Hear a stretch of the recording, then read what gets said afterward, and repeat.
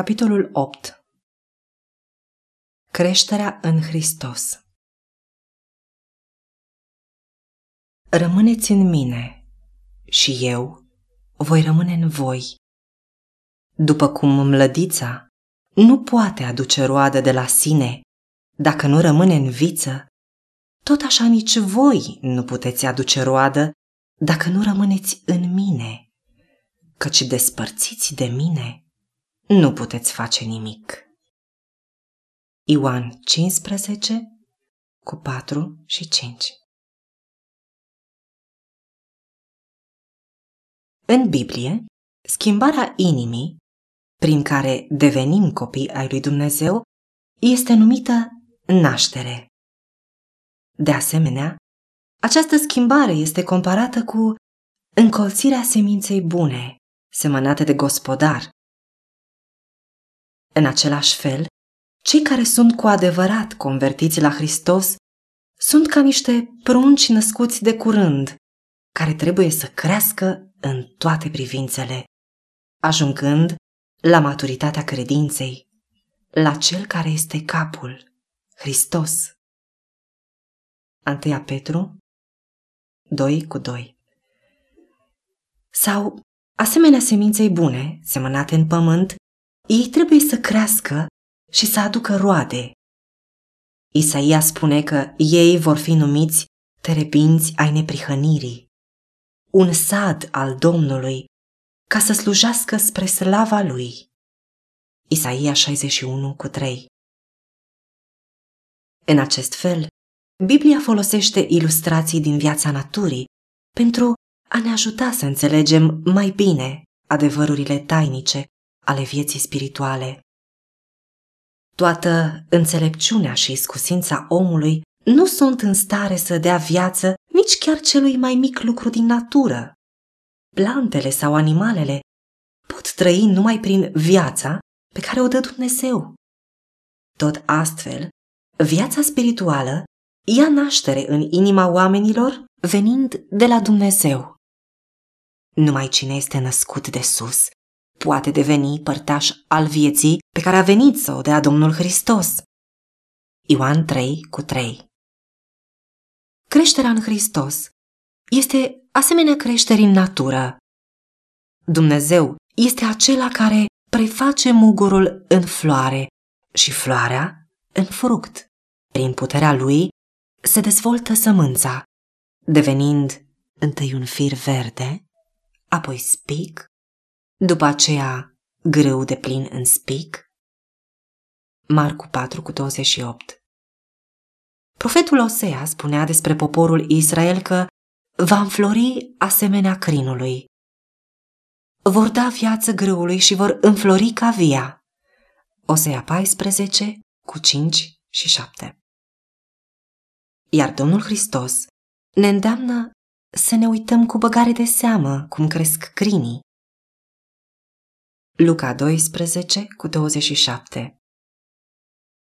Plantele și florile nu cresc prin propria grijă, prin eforturile și preocuparea lor, ci primind de la Dumnezeu elementele oferite de El pentru susținerea vieții.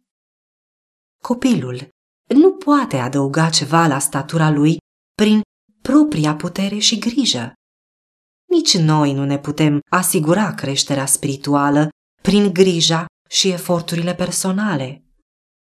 Planta, copilul, cresc datorită faptului că primesc din mediul înconjurător cele necesare vieții, aer, lumina soarelui și hrană. Domnul Hristos reprezintă pentru aceia care se încred în El același lucru pe care îl reprezintă aceste daruri ale naturii pentru animale și plante. El este lumina lor veșnică, un soare și un scut. Isaia 60 cu 19. Psalmul 84 cu 11. El va fi ca roa lui Israel. El va fi ca o ploaie repede care udă câmpul. Osea 14 cu 5. Psalmul 72 cu 6. El este apa vie, pâinea lui Dumnezeu care se pogoară din cer și dă lumii viața. Ioan 6:33. În darul fără egal al Fiului Său, Dumnezeu a învăluit lumea întreagă cu o atmosferă de har, tot așa de reală ca aerul care învăluie globul pământesc. Toți cei care aleg să respire această atmosferă dătătoare de viață vor trăi și vor crește până la statura de bărbați și femei în Hristos Iisus. După cum floarea se întoarce spre soare pentru ca razele lui strălucitoare să poată ajuta la desăvârșirea frumuseții și simetriei ei, tot astfel ar trebui să ne întoarcem și noi spre soarele neprihănirii, pentru ca lumina cerului să poată străluci asupra noastră, iar caracterul nostru să poată fi transformat după modelul caracterului Domnului Hristos. Domnul Hristos ne învață același lucru când spune: rămâneți în mine și eu voi rămâne în voi. După cum mlădița nu poate aduce roade de la sine dacă nu rămâne în viță, tot așa nici voi nu puteți aduce roadă dacă nu rămâneți în mine, căci despărțiți de mine nu puteți face nimic. Ioan 15:4-5. Tu depinzi de Hristos pentru a trăi o viață sfântă, tot așa cum mlădița depinde de viță pentru a crește și a aduce rod. Despărțit de el, nu poți avea viață. Nu ai nicio putere pentru a te opune ispitei sau pentru a crește în har și în sfințire. Însă, rămânând în el, vei putea înflori. Primind viață din viața lui, nu te vei ofili și nu vei fi fără roadă. Vei fi ca un pom sădit lângă apele unui râu. Mulți consideră că în lucrarea mântuirii există o anumită parte pe care trebuie să o îndeplinească singuri. Ei s-au încrezut în Hristos pentru iertarea păcatelor, dar acum se străduiesc prin eforturi proprii să trăiască o viață neprihănită. Orice încercare de felul acesta este sortită eșecului. Domnul Hristos spune că, fără mine, nu puteți face nimic. Creșterea noastră în har, bucuria noastră, capacitatea de a fi folositori, toate depind de legătura noastră cu Domnul Hristos. Comuniunea noastră cu El, rămânerea noastră în Hristos, zi de zi, oră de oră, constituie singura modalitate prin care trebuie să creștem în har. El nu este doar autorul, ci și desăvârșitorul credinței noastre. Hristos este cel dintâi, cel de pe urmă, totul în toate. El trebuie să fie cu noi, nu numai la începutul și la sfârșitul călătoriei noastre, ci la fiecare pas pe care îl facem pe cale. David spunea: am necurmat pe Domnul înaintea ochilor mei. Când este la dreapta mea, nu mă clatin. Psalmul 16:8. Te întrebi oare, cum pot să rămân în Hristos? În același mod în care l-ai primit la început. După cum ați primit pe Hristos Iisus, Domnul, așa să și umblați în El. Și cel neprihănit va trăi prin credința. Coloseni 2:6, Evrei 10:38. Tu te-ai predat lui Dumnezeu pentru a fi cu totul al Lui, pentru a-L sluji și a-L asculta și L-ai acceptat pe Hristos ca mântuitor personal. Tu nu ai putut să-ți ispășești singur păcatele și nici să-ți schimbi inima, dar, predându-te lui Dumnezeu, ai încredințarea că, datorită Domnului Hristos, Dumnezeu a făcut toate acestea pentru tine. Tu ai devenit al lui Hristos prin credință și tot prin credință trebuie să crești în El, dăruind și primind. Trebuie să dăruiești totul. Inima ta, voința ta, slujirea ta. Să te dăruiești Lui cu întreaga ființă pentru a asculta toate cerințele Lui și în același timp trebuie să primești totul.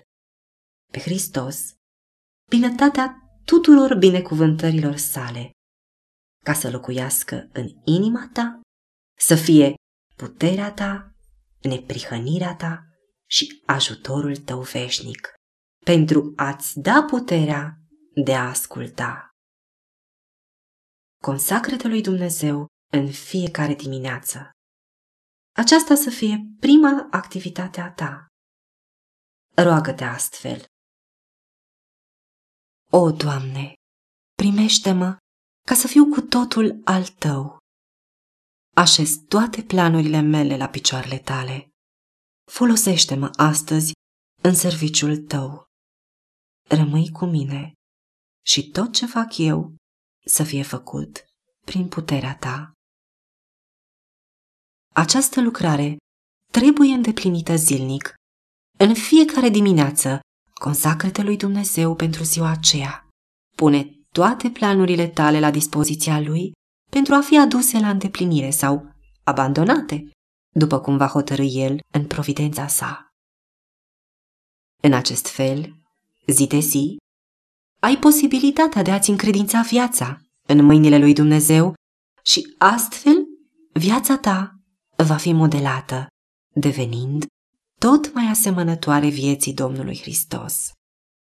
O viață trăită în Hristos este caracterizată de pace și liniște sufletească. Poate că nu vei simți stări de extaz, dar în sufletul tău se va instaura o încredere statornică, durabilă și liniștitoare. Speranța ta nu se află în tine, ea este în Domnul Hristos. Slăbiciunea ta este unită cu puterea Lui, neștiința ta cu înțelepciunea Lui, lipsa ta de voință cu tenacitatea Lui. Prin urmare, nu trebuie să te bazezi pe tine însuți. Nu trebuie să îngădui ca mintea să-ți fie absorbită de persoana și de interesele proprii, ci încrede-te în Hristos. Gândește-te la iubirea, la frumusețea și la desăvârșirea caracterului său. Hristos în atitudinea lui de renunțare la sine, Hristos în umilința sa, Hristos în sfințenia și neprihănirea sa, Hristos în dragostea lui nemăsurată. Iată care trebuie să fie subiectul tău de contemplare.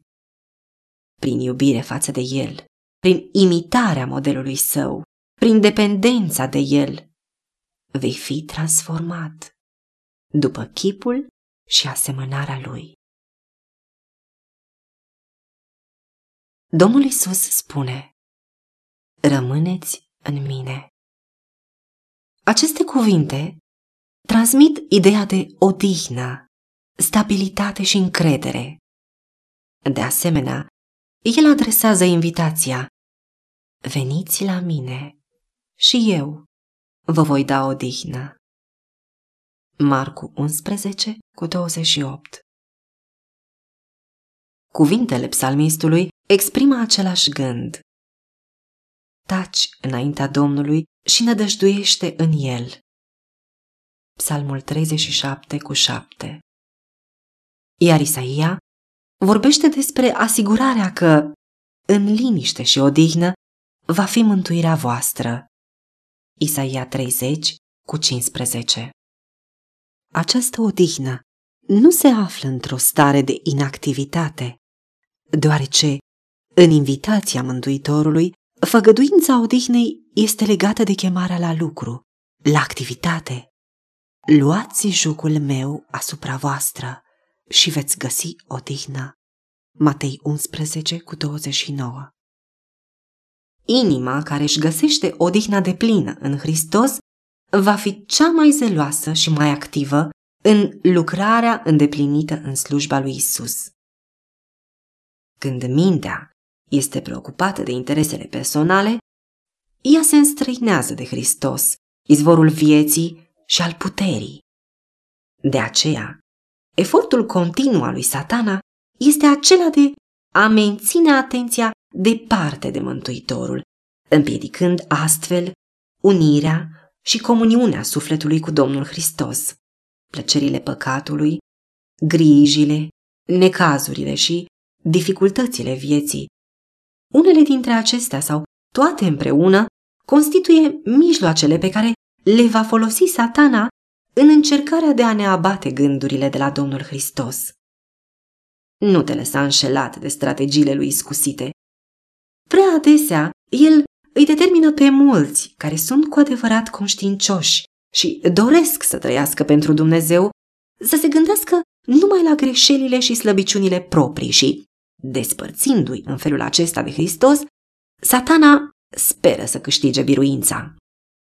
Nu trebuie să facem din noi înșine centrul preocupărilor noastre, îngăduindu-ne să ne îngrijorăm și să ne temem dacă vom fi sau nu mântuiți. Toate acestea ne îndepărtează inima de izvorul puterii noastre. Încredințează siguranța inimii tale lui Dumnezeu și ai încredere în El. Vorbește despre Isus și meditează la El. Fă ca euul tău să dispară în El. Îndepărtează orice îndoială. Alungă-ți temerile. Spune împreună cu apostolul Pavel: trăiesc, dar nu mai trăiesc eu, ci Hristos trăiește în mine. Și viața pe care o trăiesc acum în trup, o trăiesc în credința în Fiul lui Dumnezeu, care m-a iubit și s-a dat pe sine pentru mine. Galateni 2:20. Rămâi liniștit în Dumnezeu. El este în stare să păzească ce i-ai încredințat. Dacă te vei preda în brațele sale, El te va face să ajungi mai mult decât biruitor prin acela care te-a iubit. Când a luat asupra sa natura umană, Domnul Hristos a legat omenirea de sine printr-o legătură a iubirii care nu va putea fi ruptă niciodată de nicio putere, cu excepția alegerii personale a omului în această privință. Satana ne va prezenta în mod permanent atracții fascinante pentru a ne amăgi, să rupem legătura cu Domnul Hristos, să alegem să ne despărțim de Hristos. Acesta este domeniul în care trebuie să veghem, să luptăm și să ne rugăm pentru ca nimic să nu ne poată atrage, determinându-ne să alegem un alt stăpân. Căci noi suntem liberi în permanență să facem aceasta. Să ne păstrăm privirile îndreptate spre Domnul Hristos, iar El ne va păstra pentru sine. Noi suntem în siguranță atâta timp cât privim la Hristos. Nimeni nu ne poate smulge din mâna sa. Când privim fără încetare la El, suntem schimbați în același chip al Lui, din slavă în slavă, prin Duhul Domnului. A 2 Corinteni 3:18. Aceasta a fost modalitatea prin care primii ucenici au reușit să ajungă asemenea scumpului lor Mântuitor. Când au auzit cuvintele lui Isus, acei ucenici au simțit că au nevoie de El. L-au căutat și l-au găsit și l-au urmat. Ei l-au însoțit acasă, la masă, în camera de rugăciune, afară, la câmp. Ei s-au purtat ca niște elevi cu învățătorul lor, primind zilnic de pe buzele lui lecții despre adevărul cel sfânt. au privit la el ca niște slujitori la stăpânul lor, spre a ajunge să-și cunoască toate îndatoririle. Acei ucenici erau niște oameni supuși acelorași slăbiciuni ca și noi. Iacov 5:17. Ei au avut de dus aceeași luptă cu păcatul și au avut nevoie de același har pentru a trăi o viață sfântă. Chiar Ioan, ucenicul iubit, cel care a reflectat cel mai mult asemănarea cu Mântuitorul, nu a avut acest caracter plăcut ca urmare a felului său de a fi. Nu numai că din fire era vanitos și dorea cu ambiție să fie onorat, ci când era ofensat devenea violent și răzbunător. Dar pe măsură ce i s-a descoperit caracterul divin al Mântuitorului, el și-a înțeles deficiențele și slăbiciunea și acest fapt l-a umilit. Tăria și răbdarea, puterea și sensibilitatea, maestatea și blândețea pe care le-a văzut el zi de zi în viața Fiului lui Dumnezeu i-au umplut sufletul de admirație și de iubire. Zi după zi, inima lui a fost atrasă spre Hristos, până când, din iubire pentru învățătorul său, el s-a pierdut din vedere pe sine. Temperamentul lui răzbunător și ambițios a fost supus puterii modelatoare a Domnului Hristos. Influența regeneratoare a Duhului Sfânt i-a înnoit inima. Puterea iubirii lui Hristos a realizat o transformare a caracterului său. Acesta este rezultatul sigur al unirii cu Hristos. Când Domnul Hristos locuiește în inimă, întreaga natură este schimbată. Spiritul Domnului Hristos, iubirea lui, sensibilizează inima, supune sufletul și înalță gândurile și dorințele noastre către Dumnezeu, către ceruri. După ce Domnul Hristos s-a înălțat la cer, simțământul prezenței sale a continuat să însoțească pe ucenici. Această prezență era personală, plină de iubire și de lumină. Iisus, Mântuitorul, cel care umblase, vorbise și se rugase cu ei, care rostise cuvinte de speranță și mângâiere pentru inima lor, a fost luat din mijlocul lor la ceruri. Chiar în timp ce solia păcii era încă pe buzele lui. Pe când era învăluit de norul de îngeri, au auzit sunetul vocii sale, asigurându-i: și iată că eu sunt cu voi în toate zilele, până la sfârșitul veacului. Matei 28:20. El se înălțase la ceruri ca fiu al omului. Ei știau că Domnul Hristos stătea înaintea tronului lui Dumnezeu, continuând să fie prietenul și mântuitorul lor. Știau că sentimentele lui de simpatie erau neschimbate, că el se identifica în continuare cu suferințele neamului omenesc. El prezenta înaintea Tatălui meritele sângelui său prețios, arătând spre mâinile și picioarele sale rănite ca amintire a prețului pe care îl plătise pentru răscumpărații săi. Ei știau că el se înălțase la cer ca să le pregătească locașuri și că va veni din nou pentru a-i lua cu sine. Când s-au adunat cu toții, după înălțarea Domnului la cer, ucenicii au fost nerăbdători să-și prezinte cererile înaintea Tatălui, în numele Domnului Hristos.